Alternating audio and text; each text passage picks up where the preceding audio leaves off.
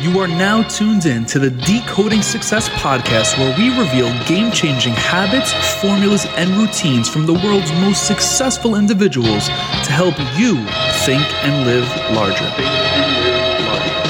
What is going on? It is your host, Matt Labrie, and you are rocking with us on an all-new episode of the Decoding Success podcast. If you are new, we want to welcome you to the show. You picked a great episode to tune into. If you're a returning member of our amazing community of listeners, welcome back. Equally excited to have you. Now, we have the honor, the privilege of hosting some freaking successful ass individuals, and today is no different. In fact, today we're joined by an individual that single-handedly changed my life with just one book. 200 pages in a book drastically changed my life, and I felt super compelled to be able to bring this individual on to dive deeper onto those topics, as well as hitting on some other ones, because I know that I'm not the only one that needs to hear the message within that book, but even bigger than that, go deeper on those topics and ask questions that just spurred when I was reading that. So today's guest is Gay Hendricks, leader in the fields of relationship transformation and body-mind therapies for more than 45 years. After earning his PhD in counseling psychology from Stanford, Gay served as professor of counseling psychology at the University of Colorado for 21 years. Now, he's written more than 40 books, including one of my favorites called The Big Leap. Now, that's exactly what this episode is called. It's called Taking the Big Leap. Now, on top of The Big Leap, one thing I really admire about Gay is the fact that he's been able to have a relationship, a successful one nonetheless, with his partner Kate for 35 years. They co-authored a book called Conscious Loving. I would highly suggest checking it out if you are like me and want to optimize and maximize your relationship with your significant other. Now, Gay has offered seminars worldwide. He's appeared on more than 500 radio and television shows, including Oprah. Like, hey, we're hosting someone that was on Oprah. That is amazing. Oprah, CNN, CNBC, 48 Hours, and others. In addition to his work with the Hendricks Institute, Gay is currently continuing his new mystery series that began with the first rule of 10. Now, we're diving into a whole lot of amazingness today, to say the least. So I just want to give a shout out to you for tuning in, adding value to your day through this show. If you find this to be valuable, what I'm going to ask you to do is make sure you're sharing it with your community, with your friends, your mastermind groups, your coworkers, your staff, your employees, your family, everyone in between, seriously, because there's a lot in here. We're going to digest a lot of information in this episode. So I just wanted to throw that out there before we get to that, so we're not forgetting to, share the good word, especially in the crazy times that we're experiencing in this world. No matter where you're tuned in from right now, there's crazy times everywhere. So I just want to make sure that we're spreading the positivity, and without further ado, we bring to you my friend, Gay Hendricks. Gay, first and foremost, I want to express my gratitude to you for joining us today. I'm super excited to have you. As I mentioned before we even started recording this, I picked up the book, The Big Leap, right here, man. This book is an absolute game changer. So welcome to the show. Really excited to have you today. Thank you very much. Well, what's in The Big Leap really changed my life, so I felt obligated to share it with the world, and I'm so glad it's kind of become the Bible of the coaching movement, and I'm very grateful to all the millions of folks out there who find it useful. Yes, and that's exactly why you're here. I want to be able to decode this book with you personally and amplify your new book, which is coming out in May, that we just discussed as well. Gay, how we kick this show off is by asking every interviewee how they personally define success. Main reason being, I want to explain this to you, is I understand that everyone could have their own definition of success, and I think that's really important that we all do, and we don't let society define it for us. So I'm curious, how do you find yourself defining success today? For me, success is having everything you really want and enjoying everything you really have. So to me, it doesn't matter if a person wants to live in a monastery cell with one chair and one cot. If that's what the person wants, beautiful, they're wealthy. Because so many people have material wealth, but are always wanting more, so they never really enjoy anything. But for me, I guess 25 years ago was when I jumped into that category that most people would call wealthy, thanks to Oprah. And she lives not too far from us here, where we live here in Southern California. So a bow in her direction for her contributions to my family's wealth. But to me, I I used to have a lot more. Like 25 years ago, we had a business building and we had a townhouse and we had a mountain house and then we had a piece of rental property. And it seemed like every time I would walk in the room to say something to my wife, there would be some problem that we needed to discuss about one of these things. And so we wised up and said, let's start right-sizing. We didn't call it downsizing. And now we live in one home we love, and we each have a car that we love, but I don't want more than one, and I don't want more than one house, and I don't want more than one wife, so I've crafted my life to really enjoy what I have. And to me, that's ultimate wealth. I love that. I absolutely love that. Now, what did it take for you to get to that point? Let's connect the dots here. Let's go back. Who was gay in high school? I mean, I know you were born in, I believe, raised as well in Florida. Correct me if I'm wrong. So who was gay back then? Okay, well, let me tell you what I was. First of all, I have to show you what I look like now, which is about 6 feet tall and about 180 pounds. So I'm kind of have an athletic build now. But if you had seen me 60, 70 years ago, you wouldn't believe it because I was born fat. I was one of those babies that gained weight in the first year of their life and had rolls of fat on them. And by the second year of my life, I was chubby. And by the fifth or sixth year, I had to go into that special section to get my clothes called Huskies. And so anyway, I was always struggled with my weight. Well, I had, when I was 24, a big wake-up call where I realized, it was complicated, but I realized I was more than all my programming. I found this place, what I call pure consciousness inside that doesn't have any programming on it. And I think you and I and every other human have it as our birthright, but I'd never discovered this. I thought I was my body, but then I realized I also had this wealth of emotion inside me. And I also had all these aspirations and yearnings that I had never opened up to. And so by the time I was 24, I weighed 340 pounds. So instead of 180 pounds. So that's like an entire other human being I was carrying around inside me. So what I did was I went very radical. For the next year after this wake up, I ate only foods that I'd never eaten before. I discovered fruits and vegetables, which I love dearly now, but I'd never really, for me, when I was a 300-pounder, it was always a cheeseburger or the Philly cheesesteak. That was one of my total comfort foods. We had this great guy who had moved down to Philadelphia to Florida and made these fabulous cheesesteaks. And so I probably had 2 or 3 of those a week, so that was like the kind of food I ate. Now I would probably go into some kind of shock if I ate entire one of those.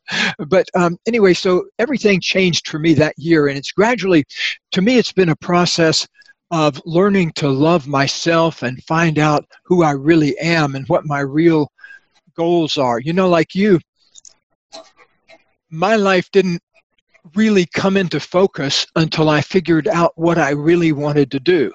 And that to be able to do what I most love to do. And I've pretty much been able to do that for the past 30 or 40 years since I discovered the stuff in the Big Leap.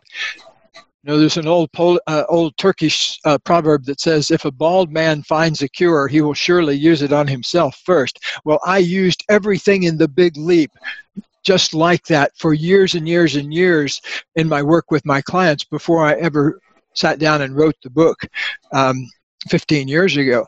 And so to me, the material in the Big Leap has changed my life profoundly because it enabled me to find out why I was limiting myself.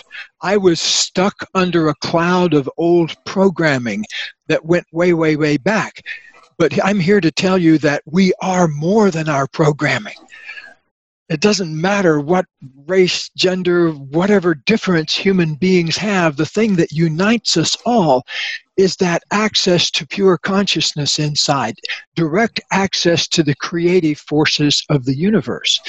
And that's what I want people to tap into. That's the ultimate payoff in a way for really discovering the material in the Big Leap, because it gets you on the same wavelength as what created everything else in the universe. And that's a very powerful place to come from, because it takes you out of the position of being a consumer of creativity and puts you in the position of being the wholesaler or the producer. And I always say, don't get your spirituality retail, get it wholesale, directly. Make sure you are experiencing in your own being what you most deeply believe to be true about human beings. Right. That's powerful. Now, Gabe, before we jump into the Big Leap, and I'm really excited to dive into that, I would just want to make sure I'm not skipping any steps here. I'm curious what you believe is the process to finding out what you truly want in life. You mentioned it. You mentioned at 24, you had that revelation per se, and things started to change for you in that moment. Now, what if someone's listening to this right now and they're kind of just going with the flow? They may be doing something because their parents wanted them to do it, from the get-go when they were first born, like, hey, I want you to be a lawyer, and now they're a lawyer. You get what I'm saying? So what is your opinion, your perspective, your experience with being able to find what it is you truly want when it comes to knowing who you truly are? Here's the first thing we do here when people come to us. We ask them to go in a room by themselves for 10 minutes, not a very long period of time, but we ask them to go in for little 10-minute chunks of time and live with a wonder question.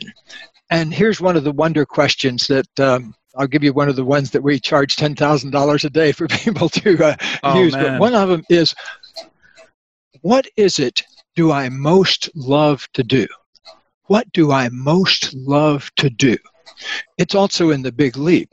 If you get in the habit of asking yourself that question and making decisions based on what you most love to do, I guarantee you that success will follow. I have not seen it be otherwise in my long work with people. Katie and I have worked with close to 5,000 couples here in relationship counseling as well as in our seminars, and we've also worked with about 20,000 individuals in coaching situations and businesses and other situations. That's a lot of hours we've put in there, and I can tell you that human beings are just beginning to tap our potential. We've worked with Oscar winners or Grammy winners or whatever who look like they are operating at the top of their potential, but realize that they're upper limiting themselves still. And because what will often happen is they'll have a big success, like win a Grammy or something, and then turn around and sabotage their personal lives, or turn around and up their addiction, or turn around and get into hassles with their partner.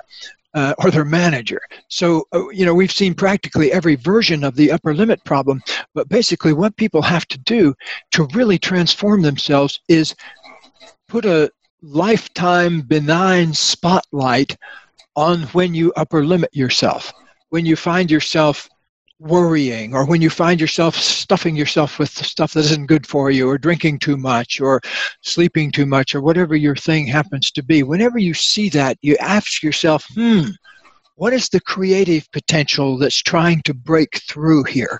Because I can promise you that underneath all of the things we call addictions is creative connection trying to happen. And because we're afraid of that big creative connection, that constant, oh wow feeling, we limit ourselves, so we kind of live in less than that. I have to show you something. One of my assistants came in a while back with this great bumper sticker. If you're not in awe, you're not paying attention. Right. I love that. And, because what we're really talking about is in the Big Leap is living a very different kind of life where you're not limited by your programming. Well, because I've seen, you spoke about lawyers a while ago. I guess I've worked with upwards of 300 or 400 attorneys over the years who have come here to change some aspect of their life, sometimes with their spouse, or sometimes, just because of executive coaching. But I'll tell you one thing I've heard more than any other thing from my attorney clients. It almost chills me to say it, but what they will often say is some version of this. They will say, I'm at the top of my game. I'm bringing in the reliable $500,000 or $600,000 a year. My wife loves it. My kids love it. They get to fly first class everywhere, And so, but they've all said some version of this. They say, but if I feel like inside, if I keep doing it, I'm going to kill myself. And that's not just pertains to attorneys, because I've certainly had other people say that. But a lot of times I think it plagues people in the professions, particularly because of what's in the Big Leap. They are called on constantly to remain in their zone of excellence. And in the zone of excellence, you're producing lots of good stuff that everybody else wants you to produce. You're being elected chairman of the year, and you're being honored by the local yada yada club and all of that. But something inside is saying your genius isn't being tapped. And so I want people who read The Big Leap or have this conversation with us to go inside and say, what is my ultimate creative dream here? What do I most want to produce? I recommend boiling it down to 3 to 5 things. I don't recommend going past 5. You could probably list 100, but boil it down to the 3 to 5 things that you most want to have or be in your life. Because I've watched people, like I remember my dear friend and mentor, Max Weissman. He was a medical doctor when I met him, and he was up in his probably 70s when I met him. And he was a very vibrant, whoosh guy. He told me that he'd been in practice 30 years. And I said, well, what were you doing up until your 40s? And he said, I was a successful attorney. And so he found it was killing him when he was 40 years old. And so he wanted to go back and go to medical school, but he couldn't get a single place to take him because he was too old. One place would take him, somewhere in Holland, but he had 6 weeks to get there, and he didn't speak a word of Dutch. So he had to learn medical school grade Dutch in 6 weeks before he got there.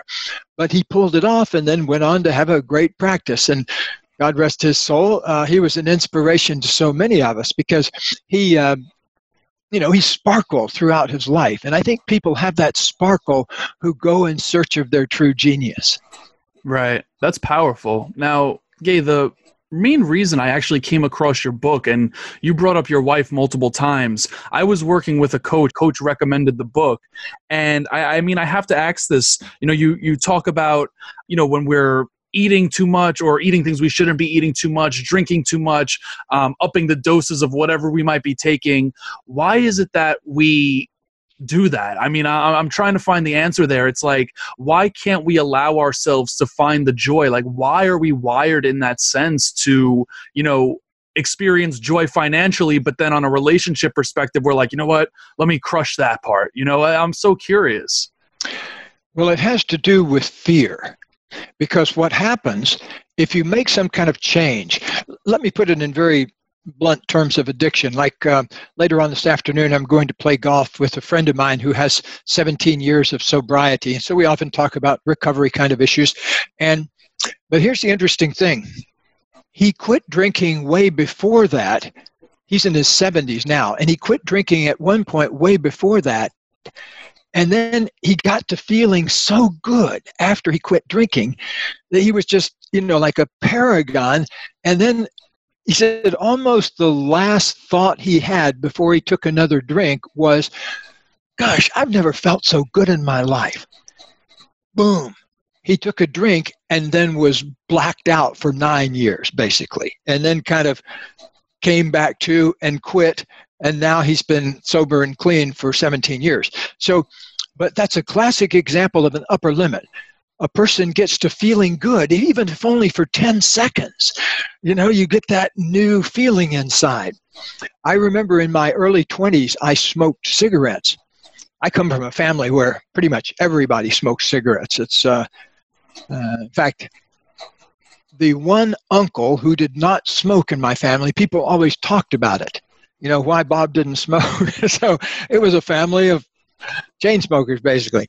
They killed many of them. And So I started smoking when I was in college, I guess, and smoked for a few years there. And I got to where I was coughing all the time and had a cold 3 or 4 times a year. And so I just knew I had to quit. But several times I tried to quit, and I'd go for 3 or 4 days. And I think what happened, I would begin to open up a little, and I didn't know how to handle that. And so fear would take over again, and I would go back to my addiction. But here's what really helped me out. I figured out one time I quit smoking that if I breathed every time I was scared, if I took a whole bunch of what I called an oxygen cocktail, I would go until the craving went away. I would deliver myself this big oxygen cocktail, and I cured myself of smoking by just imbibing an oxygen cocktail every time I had this craving for cigarettes. It took me 3 days, basically, until the cravings disappeared.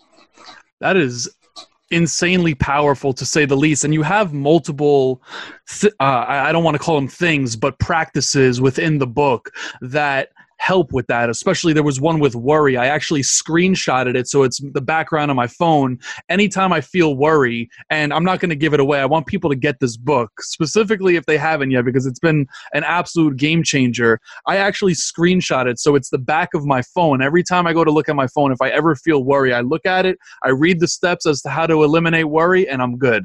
And it's literally that powerful. But you mentioned the word upper limits. I do want to decode what that actually means for people that are listening to this that may not know. It may be a rather basic question here, but I just want people to be, fully aware of what we're actually talking about. The upper limit. Correct. Yes.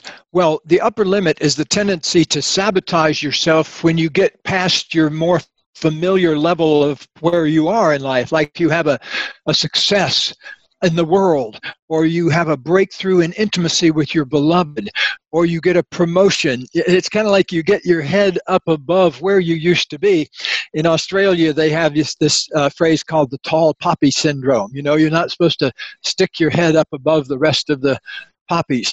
And so everybody has some version of the tall poppy syndrome, the tendency to knock ourselves back down when we're experiencing more success. And it's based in fear, because what happens is you get that new burst of energy through you, and you're not sure what to do with that, and up comes a fear, and then the fears look like various things. Like the fear that many people who come here struggle with is the fear of outdoing other people.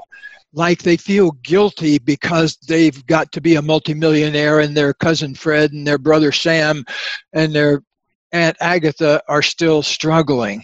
And so those kinds of conversations go on in them, and that upper limits them in a sense, because then they don't get to enjoy what they've created, because they're going around feeling guilty all the time.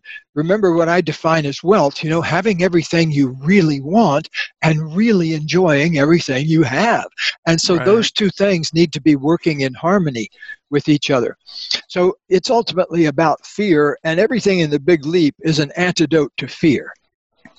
That's powerful. Hey, by the way, do you mind if I ask you a question? Please do. You seem like a very open to learning person, and I'm curious, were you born that way, or did somebody set off that spark in you? That's actually a great question. It's probably the first person to ever ask me that question. I'm 27 years old, and I've done a ton of speaking around the country. I worked with Damon John of Shark Tank, so you could probably see him right behind me. I think my willingness to learn is probably the answer to one of those questions you were mentioning earlier. What are the top 3 or 5 things that I absolutely love? And I think it's being able to learn, being able to have a conversation with someone like yourself. But to answer the question, I think it was something that I had to do or had to create within myself. And maybe I could go against that and say that my willingness to learn at younger ages was more rebellious, meaning I wanted to push limits to see, troublesome types of things. I've been arrested. I talk about it openly. Hey, Gay, we have that in common, right? You're pointing at yourself. I've pushed limits in multiple different senses, whether it was physically to the point where I needed 2 shoulder surgeries. I just mentioned I got arrested. I've done crazier things than that. Now it's more mature learning. It's how can I educate myself in regards to mentorship, in regards to coaches, in regards to people that have been there, done that. So that's really where it comes from. But I don't think it was necessarily something that I was born with. I think it was more so something that was formed over the course of my journey, you know? Uh-huh. I'm always interested in that, who sets off the spark of learning in us. I can think of various members of my family who did it with me, but sometimes maybe it's something you're born with too. But I always look for that in people. I used to do a lot of corporate consulting with executives and things like that, especially back during the 90s when my book, The Corporate Mystic, came out. And I found that a lot of people at the very high levels in business have that incredible openness to learning. Like I coached Michael Dell and his executives down at Dell Computer many times back during the 90s. And they were in a period of explosive growth. So Michael had become a billionaire at that point, and several of the executives had become 100 millionaires through the process.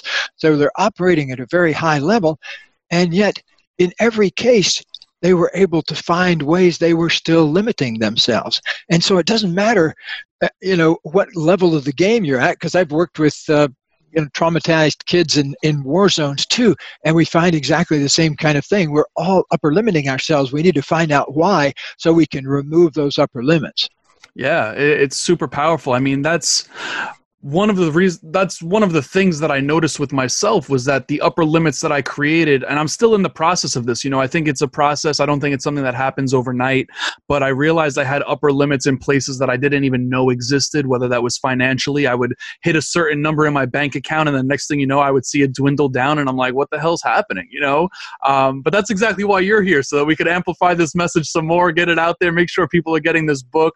But Gay, I have to ask you, you've done a ton of consulting, you've done a ton of coaching and things of that nature. What is a question you wish more people would ask you, and how would you answer it? Oh, well, you've sort of touched on it already. Like, how do you find out what you most want and love to do in the world?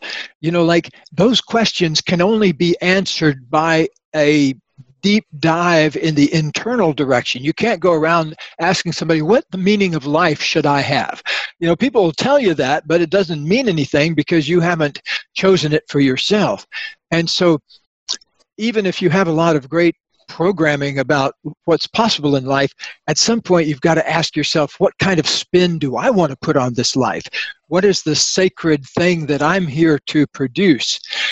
And I think that asking that question of ourselves is profoundly useful. There are two types of people in the world: people that have asked themselves that question and do that on a regular basis, and people who haven't yet learned to ask that question. And I'm here to get all those people that don't know how to know how already. Right. I love that.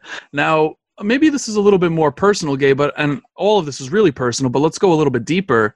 Your relationship, I believe it's 30 plus years of marriage, if I'm not, correct 40. me. 40. Okay. What do you feel like are the top keys to maintaining a healthy and ever-growing relationship? I mean, as mentioned, I'm 27 years old. I live in New York City. It's super competitive here. Even in the relationship space, it's super competitive, We have things like social media that throw us off from time to time. So I find it to be challenging at times, I'm just curious what you feel like is those top keys or maybe characteristics or traits that, kept your relationship strong. Well, emotional transparency is a key. For me, I didn't meet my wife, Katie, until I was 34 years old. And so in my 20s, I think I made every relationship mistake that was possible to make. I always say my relationships were like the trajectory of the Titanic. They would start with great fanfare, and there they kept hitting the same iceberg over and over and over again. But I hadn't realized the iceberg was in here, and I was all frozen up with my emotions. I never talked about what I was angry about or what I was scared about or what I was sad about. I had to get good at those things in order to have the kind of relationship Katie and I have, because I came into that relationship with really high hopes, but I didn't have the skills. So we figured out early in our relationship that we wanted to be emotionally transparent to each other. In other words, I didn't want that conversation ever to happen again where I said to the other person, what are you feeling? You look like you're upset. And the other person would say, nope, I'm fine. But they really were upset. I just was tired of that. That happened so much in my early family growing up. And so we made this deal with each other to be emotionally transparent, that if I was upset, I would say it. If I was angry, if I was happy, I'd say it, and she would too. And so we made this deal with each other, and it worked wonders. It really did. It didn't always. We sometimes would blow it, like one time was really an important one. I was in the middle of criticizing Katie for something. And at the time, I came in with a real critical streak in me, as she did too. So we had to struggle with that. But I was criticizing her for something. And all of a sudden, I had this body inside. Oh, I'm sort of sounding angry, yeah, with my voice. But what I actually am feeling inside is fear. My belly's tight. And that was a key shift for me, because I realized, a lot of the times when I'm expressing anger, I'm actually scared. And I looked a little deeper, and I also felt there was some sadness down in there too. And I can remember that first moment of saying that to Katie. I caught myself in the middle of it, and I said, I hear myself sounding irritated, but what I just realized is I'm scared. And she kind of like, wow, that was an openness, a moment of intimacy that we hadn't been in before. And so it really made things, as we learned to communicate with each other at that kind of level, it really made things move faster. So being emotionally transparent, that's one big thing. Number two, this was so huge. And that is, we made an agreement not to criticize and blame each other, but to take healthy responsibility for the things that came up. So if something comes up and I say, you and I are having an argument, and I say, this is your fault. You're going to have to apologize to me, or we're not going to speak again. And you say, well, wait a minute. This isn't exactly my fault. This is your fault. And then we get into a dialogue of whose fault it is. Okay, that's how many arguments go, right? For sure. Yeah. Well, that gets solved if each person takes healthy responsibility. And I'm not talking about blame. It's not talking, I'm to blame. It's saying, why would I be creating that in my life right now? I'm creating it. Why would I create that? Because the moment you ask that question, a lot of times you get an immediate answer. Right. That's powerful. That's definitely powerful. So let me ask you this. How did you get to the point where you were able to be self-aware in the moment? So for instance, you were just giving me the example of verbally anger was coming out of your mouth, but you were able to internally realize that you had some sadness or whatever characteristic you were, emotion, I should say, that you were feeling inside. How did you get to the point to be able to realize that in the moment? And I get oftentimes people say, Matt, you're a very self-aware person. They always tell me I'm very self-aware, but I'm not self-aware to the point where I'm able to realize it in the moment. It's maybe an hour after, 2 hours after. So I'm curious. I would love to be able to up my self-awareness game to the point where you have it. Well, that story I just told you about catching myself in the middle of criticizing, that was probably about 2 years into our relationship. So It didn't happen overnight, I can guarantee you. But, in a way, what you have to do, whether it takes you 2 months or 2 years, is you just have to keep recommitting to the principle. Like many, many, many times we would get into an argument with each other and then realize we weren't being emotionally transparent and we were blaming. We were violating our two sacred principles. And so we would have to go through a process again of, okay, let's commit again to taking healthy responsibility and being emotionally honest with each other. So we'd recommit. It's like when my daughter was learning to ride a horse, she would fall off the horse and I would freak out. But the trainer would always tell me, if she's not falling off the horse occasionally, she's not going to learn to stay on all the time. She's got to, and the same thing with skiing. I don't ski anymore. I'm trying to save my knees for golf and hiking, biking, that kind of thing. But I used to play a lot of squash and do a lot of skiing. And in skiing particularly, they always say, if you're not falling, you're not learning. And so the same thing in relationship. You've got to fail and then recommit, fail and recommit. And about the 500th one of those, one day it kind of sticks, like Katie and I. Well, I know for sure we've lived in this house here for about 20 years now.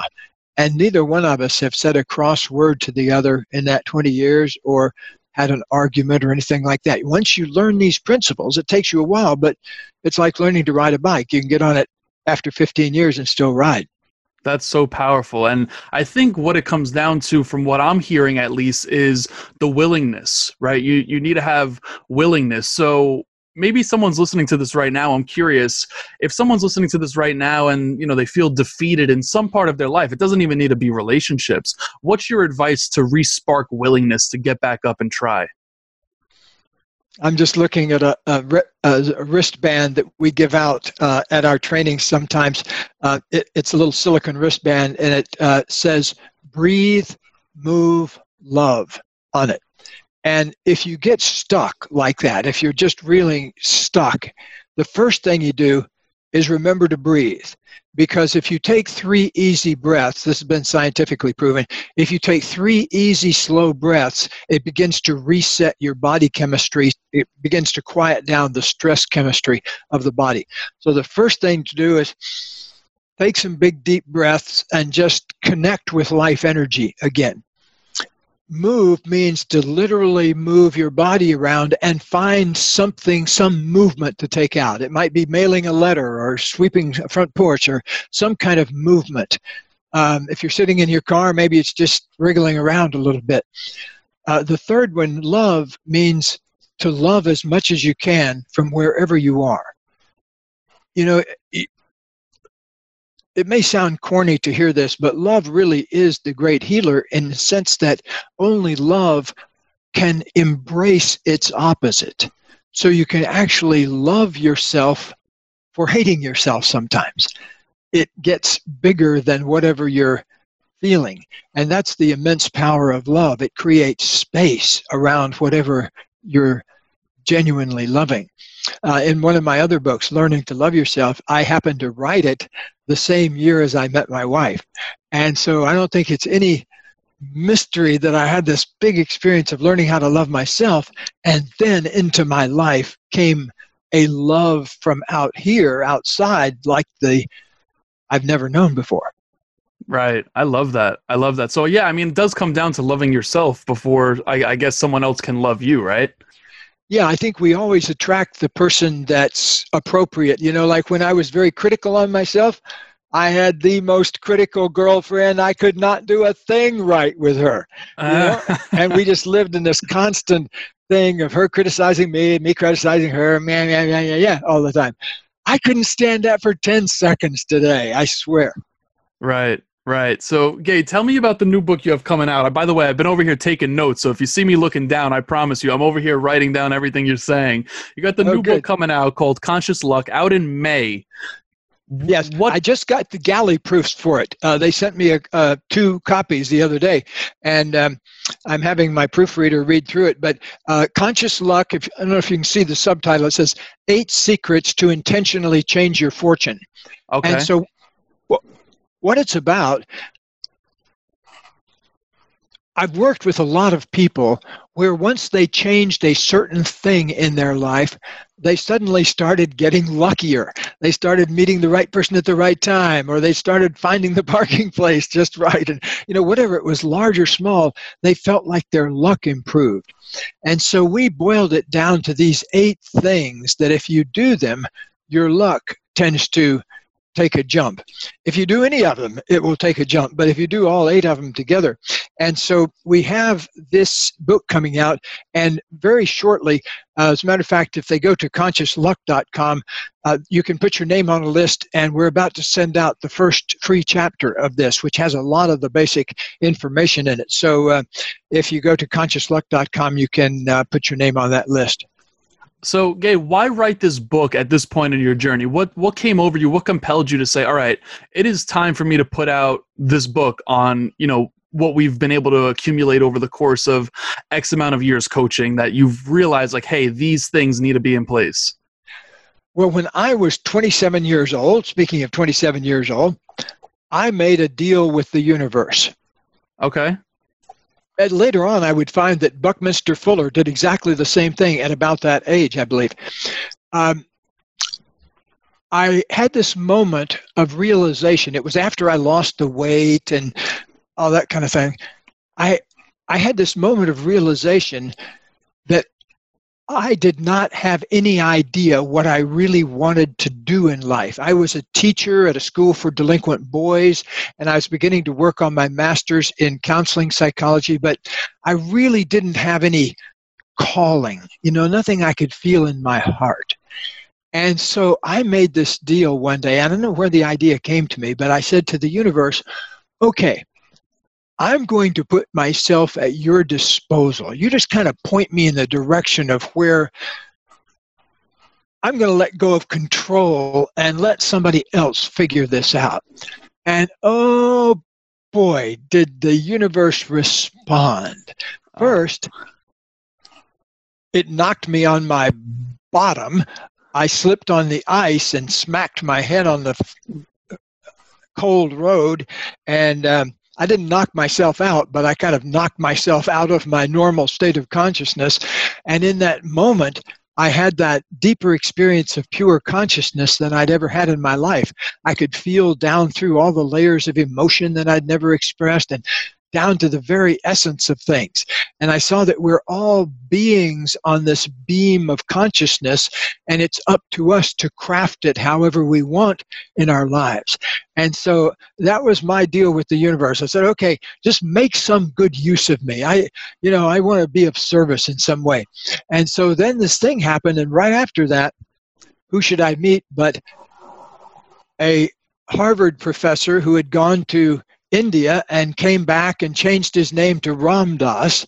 And I met him when he just came back from India, when he had a little group of followers, about a dozen people. And I basically asked him, hey, what would you do if you were me? And he said, well, I'd go learn some breathing exercises and maybe learn to meditate.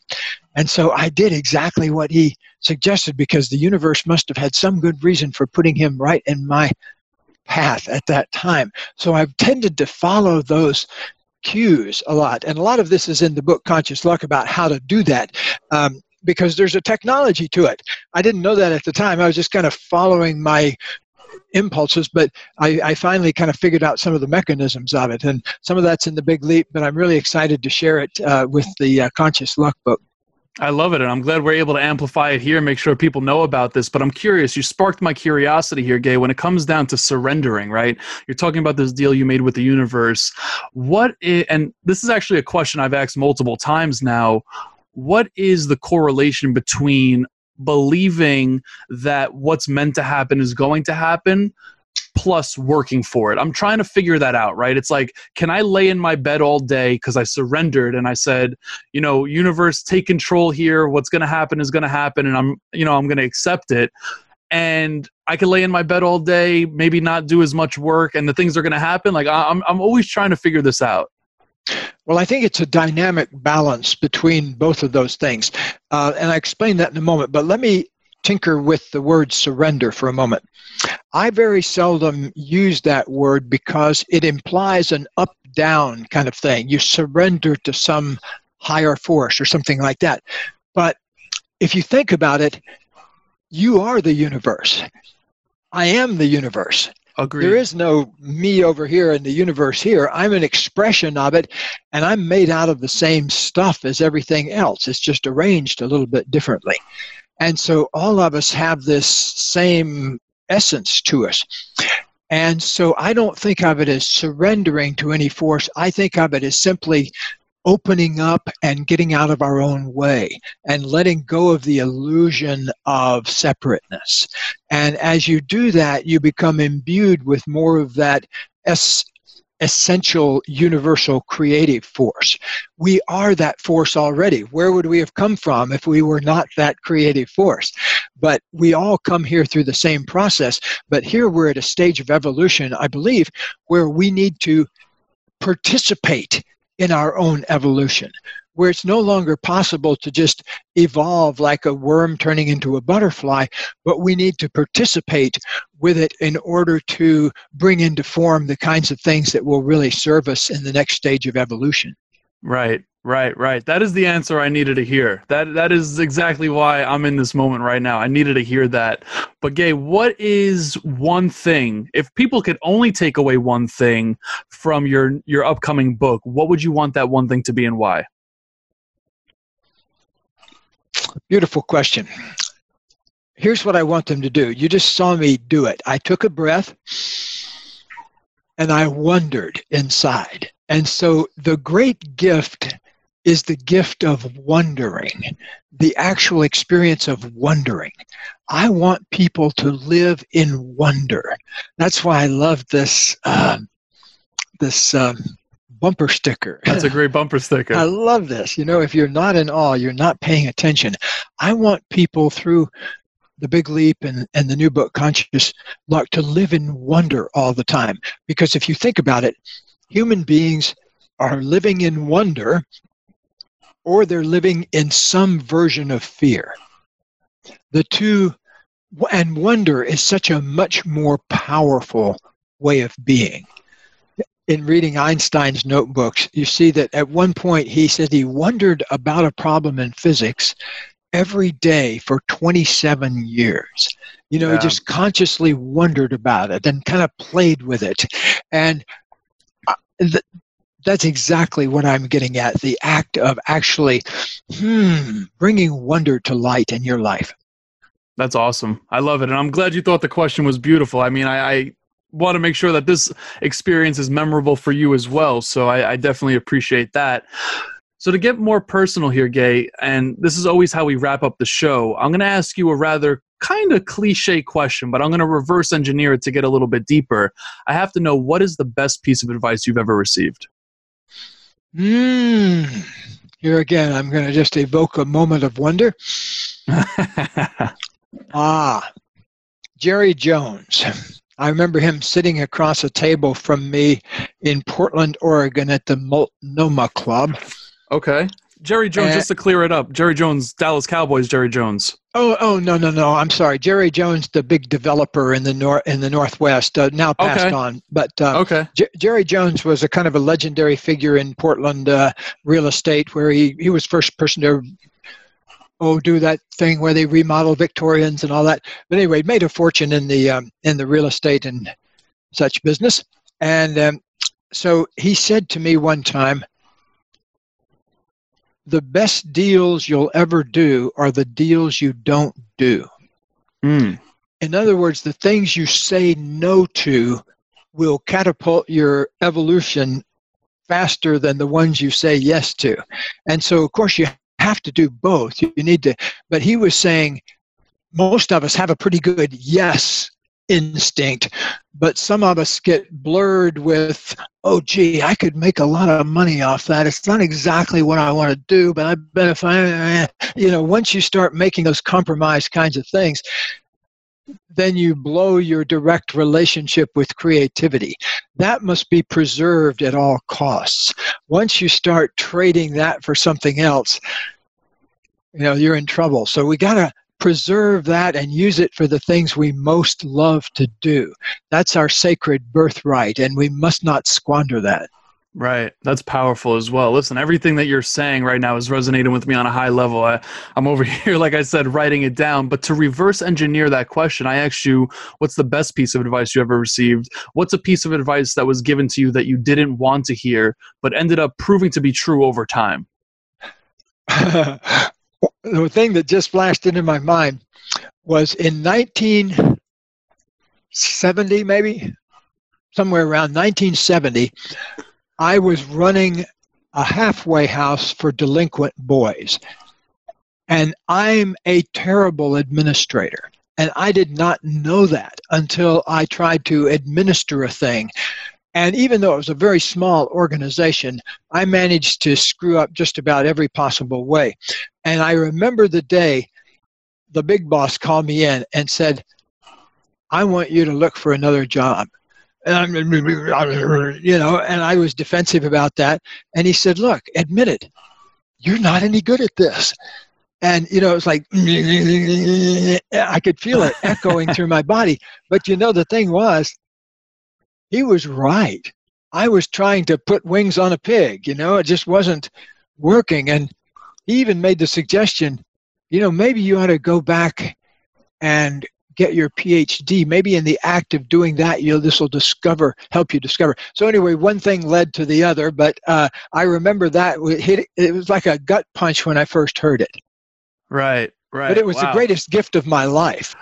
That's why I asked the question, because every time I do, and it's funny, people like to ask me that question, being that I've asked it a bunch of times, and I always say my answer is the fact that my parents always told me to do my homework, study, do your book reports, read, and I was just like, no. I always told them no. I was, as mentioned earlier, I was very rebellious, and what that ended up doing was, I got kicked out of 2 high schools and I failed out of college, and then I ended up going back, graduated with Dean's List honors, became more involved on college campuses, which is how I met Damon.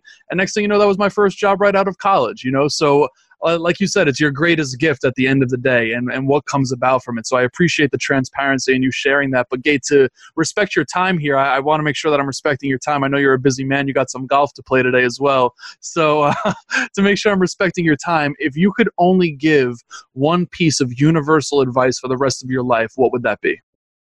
It would be the same thing that's on the wristband. Breathe, move, love. Love as much as you can from wherever you find yourself. I love that. I absolutely love it. Gay, I've loved having the opportunity to have you here as well. I'm going to make sure all of your links and where to get the book and all that good stuff is in the show notes of this episode. But again, I just want to express my gratitude to you for hopping on here, adding a ton of value, and continue putting out these books. These books are absolutely game changers. I love them. Thank you. Appreciate it. And there you have it, ladies and gentlemen, from our friend Gay Hendricks. Now, first and foremost, I need to urge you to make sure you are connecting with Gay. I have all of his social links in the show notes of this episode, his website, where you can get his books. All of that good stuff can be found in the show notes of this episode. But on top of connecting with Gay, I need to urge you to make sure you are sharing this episode. You are still digesting, I'm still digesting all of the amazing information that we recorded while and now amplifying this message to all of you. So I want to make sure that you're sharing this, because there is so much good in this episode, right? You could level up in so many areas of your life, from your business to your personal relationship with your significant other and everything in between that. Seriously, this is exactly how you live your best life, and sharing this positivity today, the message that we're amplifying here on Decoding Success with Gay Hendricks, can mean the absolute world to someone in your circle. So I just wanted to convey that message to you one more time. Urge you to make sure you're connecting with Gay, to make sure you're sharing it, and if you haven't yet, leaving us a rating and review. 5 stars, 4 stars, 3, 2, 1. I don't care. I just want to hear your genuine feedback about how we can continue adding value to your life. And that's exactly what means the world to us here at Decoding Success. So until next time, everyone, be blessed. Peace.